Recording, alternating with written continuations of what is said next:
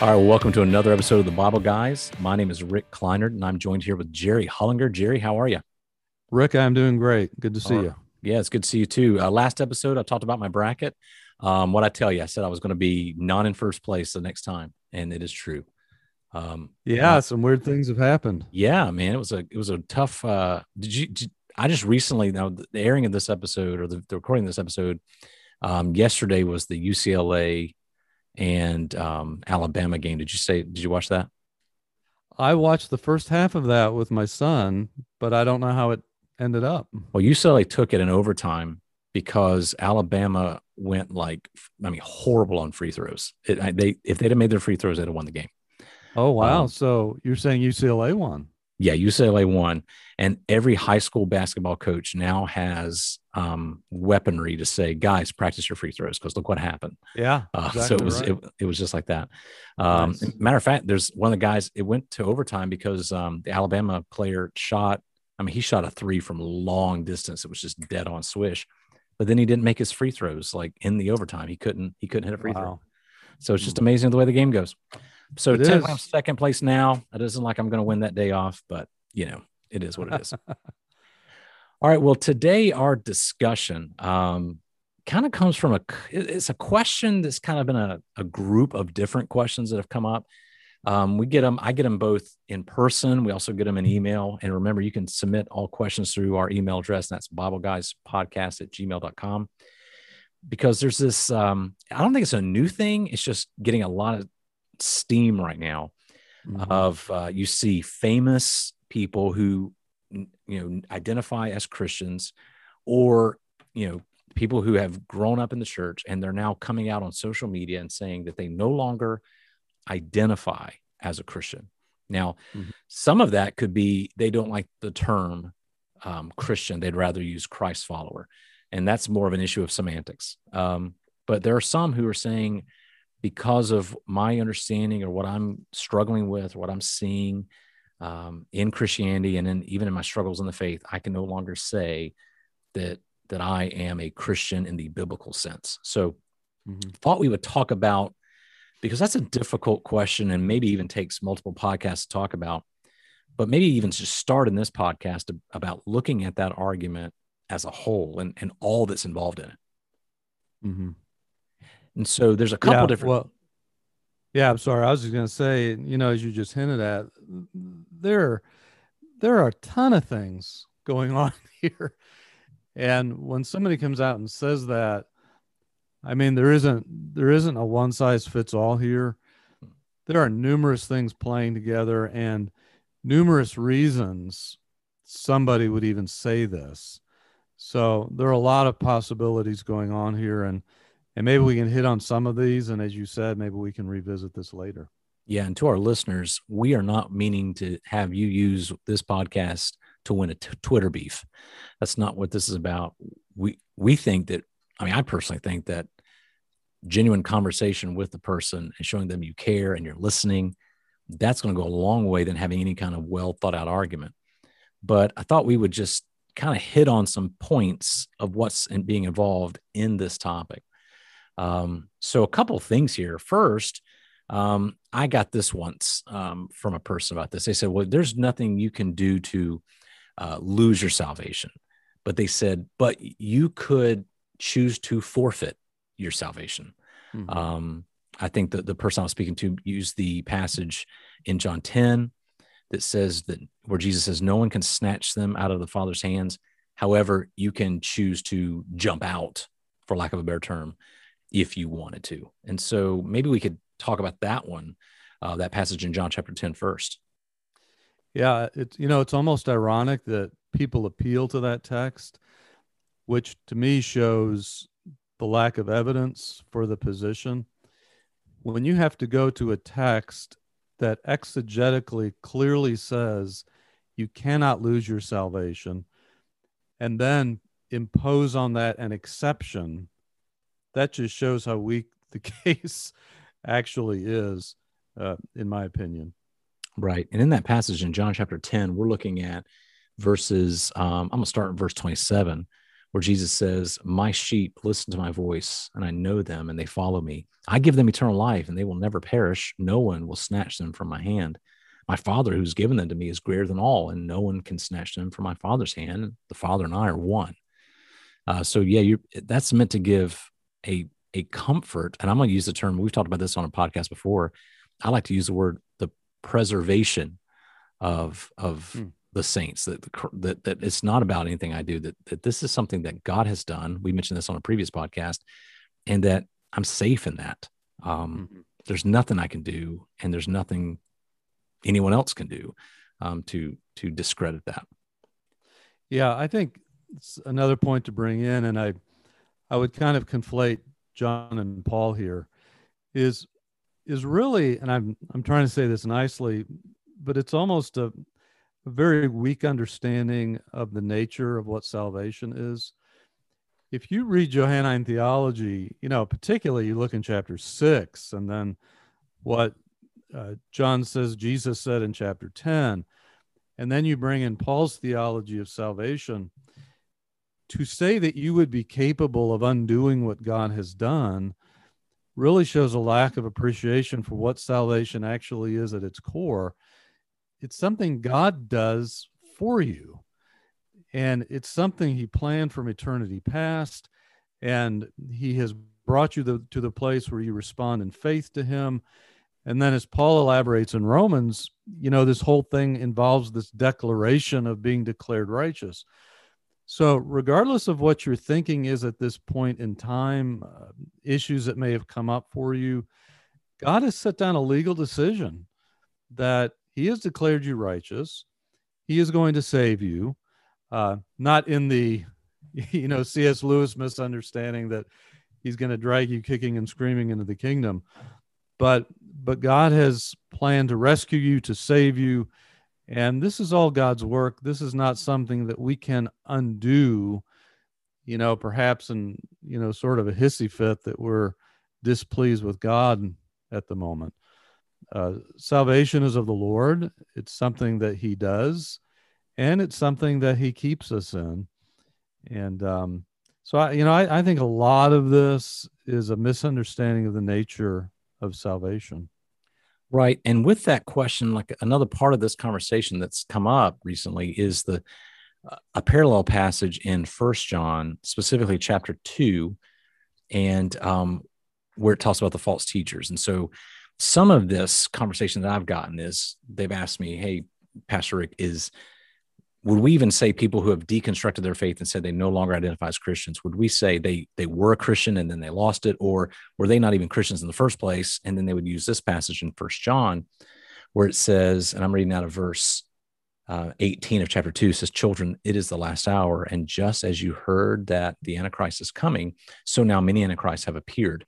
We know from this that it is the last hour. They went out from us, but they did not really belong to us, because if they had belonged to us, they would have remained with us. But they went out from us to demonstrate that all of them do not belong to us. And so they would use that passage to say, well, because they left, because they deconstructed, doesn't that prove that they weren't even Christians in the first place?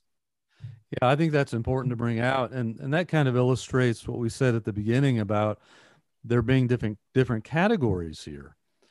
I think there are people that leave the faith, that apostatize from the faith, however you want to put it, and that is evidence that they were never saved in the first place. So that is definitely a possible category for people.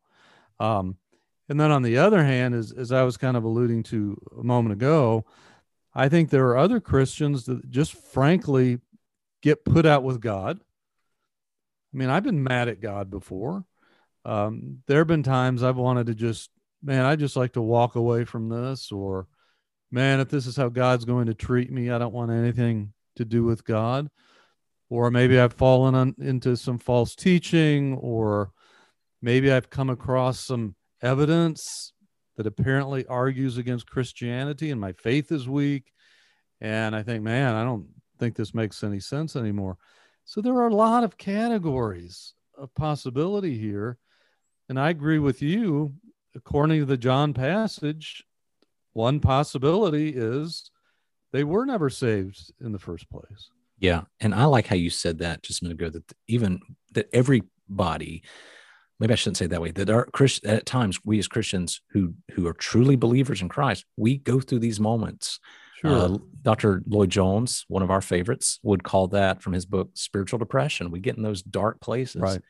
and we have to work and talk through them. And there are times where we struggle, and you've said it. There's times you were angry. I mean, I remember at a time in my life where God had just done something that I just wasn't getting. And I remember outside in my yard talking to him, just saying, God, I love you. I just don't like you right now for what you've done. And there are those times where we get, as Christians, I don't get this. I don't understand. And so that brings up a good point. So I think there is a philosophical component to this argument that, as you mentioned earlier, a lot of times when evil, specifically gratuitous, persistent, rampant evil, occurs, it is a time when we begin to question what kind of God would allow that, what kind of God would be okay with this, and even if he exists at all. And again, that's the discussion of theodicy, the problem of evil, as many works have been done to discuss this. And during this time, I have to be honest, while we're here, I'm not sold out on a lot of the theodicies that are put out by I'm just going to say it, by a lot of our popular apologists. The one that comes to mind off the top of my head is the greater good theodicy, that everything that happens, there's a greater good behind it. And we may never know what it is, but there's a reason, there's a purpose. While I get it, I'm not so sure I think that's the best definition. I'm more of I think it's Bruce Little's book.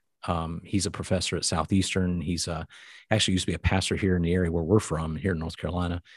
And his book called If God, Why Evil? And he espouses what he calls a creation order theodicy, where basically boils down to God is the creator, I'm the creature. I may never know why he does what he does, and he never owes me an explanation. And I think that, for me, is the more honest theodicy. That's kind of where I'm hanging my hat right now. Yeah, I gave up on theodicy a long time ago, and clearly there's an issue with evil in the world. And I went, when I started this journey, I started with Augustine and read everywhere I could, and I just came to the conclusion, I don't think there really is an answer to this that we can know right now. And I agree with everything you've said. And so I've ceased trying to give an explanation of this and just come to the opinion that there is an infinite distance between creature and creator. And I kind of rest, if we have a kind of a Bible explanation to all this, it would be in Job, where in fact we don't have an explanation, because Job is perturbed with God. I mean, he's upset through the whole thing. And finally, God sits him down at the end of the book and says, who are you to question me? Because essentially Job has been saying, I don't like how you're running the universe. And God never explains the why. He just said, look at the great difference between us. You're either going to accept it and worship me, or, go do something else. And I wonder, I mean, I'm not positive this, but I wonder if sometimes we as Christians do more damage than good when we try to offer explanations that don't make sense, rather than just saying, I can't explain this. And maybe it's probably good sometimes to turn the tables and say, well, how do you explain this in your worldview? But anyway, that's just kind of the position I've come to. And I don't think it's a legitimate reason to leave Christianity. I think we've just hit a wall on this, my opinion. I think the way we've often held up this idea of the problem of evil, we've almost made it a legitimate reason when it's really not. So, Yeah. like, for example, to say, like you said, and I would even add to that, you never see in Job, God set Job down and say, hey, listen, I know the last few months or years, however long it was tough. Let me tell you what happened. And then kind of he pulls back the curtain and shows Job why. He never does. And I've even heard people, for example, if I'm going to follow the greater good theodicy, I've actually listened, even as a young person, not a Christian, listened to the story of Job, and the way the teacher taught it was at the end when he got all of his stuff back, even more children. It was almost taught as if, now look at where Job is now. It's so much better than he was before. I'm like, Yeah. and I'm a little kid going, didn't he lose some kids? Yeah. Right. Do you really think that Job is over here going, I don't even miss those kids. Are you kidding Mhm. me? Those are I picture Job wearing those scars for the rest of his life Mhm. and never getting an answer. And that's, in my opinion, is why the problem of evil properly taught isn't a legitimate reason because of what it points to. Um, the problem of evil points me to a place where someday evil won't be. And Mhm. that brings me hope. The idea of living in a world, living in a with Christ, where all those things that were caused by evil, it's not a thing anymore. It just Mhm. pushes me towards that. It almost gives me a taste for it more, because of what's Mhm. happening. So, for example, as a counselor, I shy away from the greater good when dealing with victims of any kind of trauma, because while it may be accurate, it's not, the counseling room is not the place for it. What I hope to get the person to understand is, anybody I'm talking to, is to understand God is still in control no matter what happened. Mhm. God's in control in the midst of your trauma. God's in control in the midst of your hurt. Mhm. And that doesn't make it go away, but that's what it is. That's what life is in a sin cursed world. Because it's meant to whet our appetite and point us towards that day when he's going to set all things right and make all things new. Yeah, and I would add to that. I hope I'm not misunderstood. I'm not saying there isn't a reason. And I'm not saying that God doesn't have a plan in all this. I mean, I, like you, would assert that God is absolutely sovereign over suffering and evil. I'm just not in on exactly what he's doing. And he has not been pleased at this point to tell us. So I think we have to come to a juncture where we respect the silence of God and realize, as you said earlier, he is not obligated to tell us everything. Um, so I think it's important. We're not, denying any of that kind of thing. It's just God hasn't let us in on.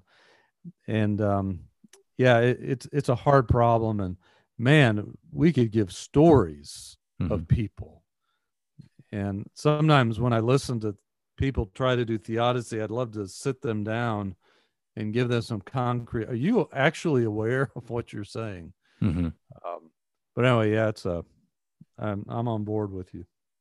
And I would say that those who are in that place right now, the deconstruction of their faith, it may be that they are facing an issue like this. Maybe they faced a hurt.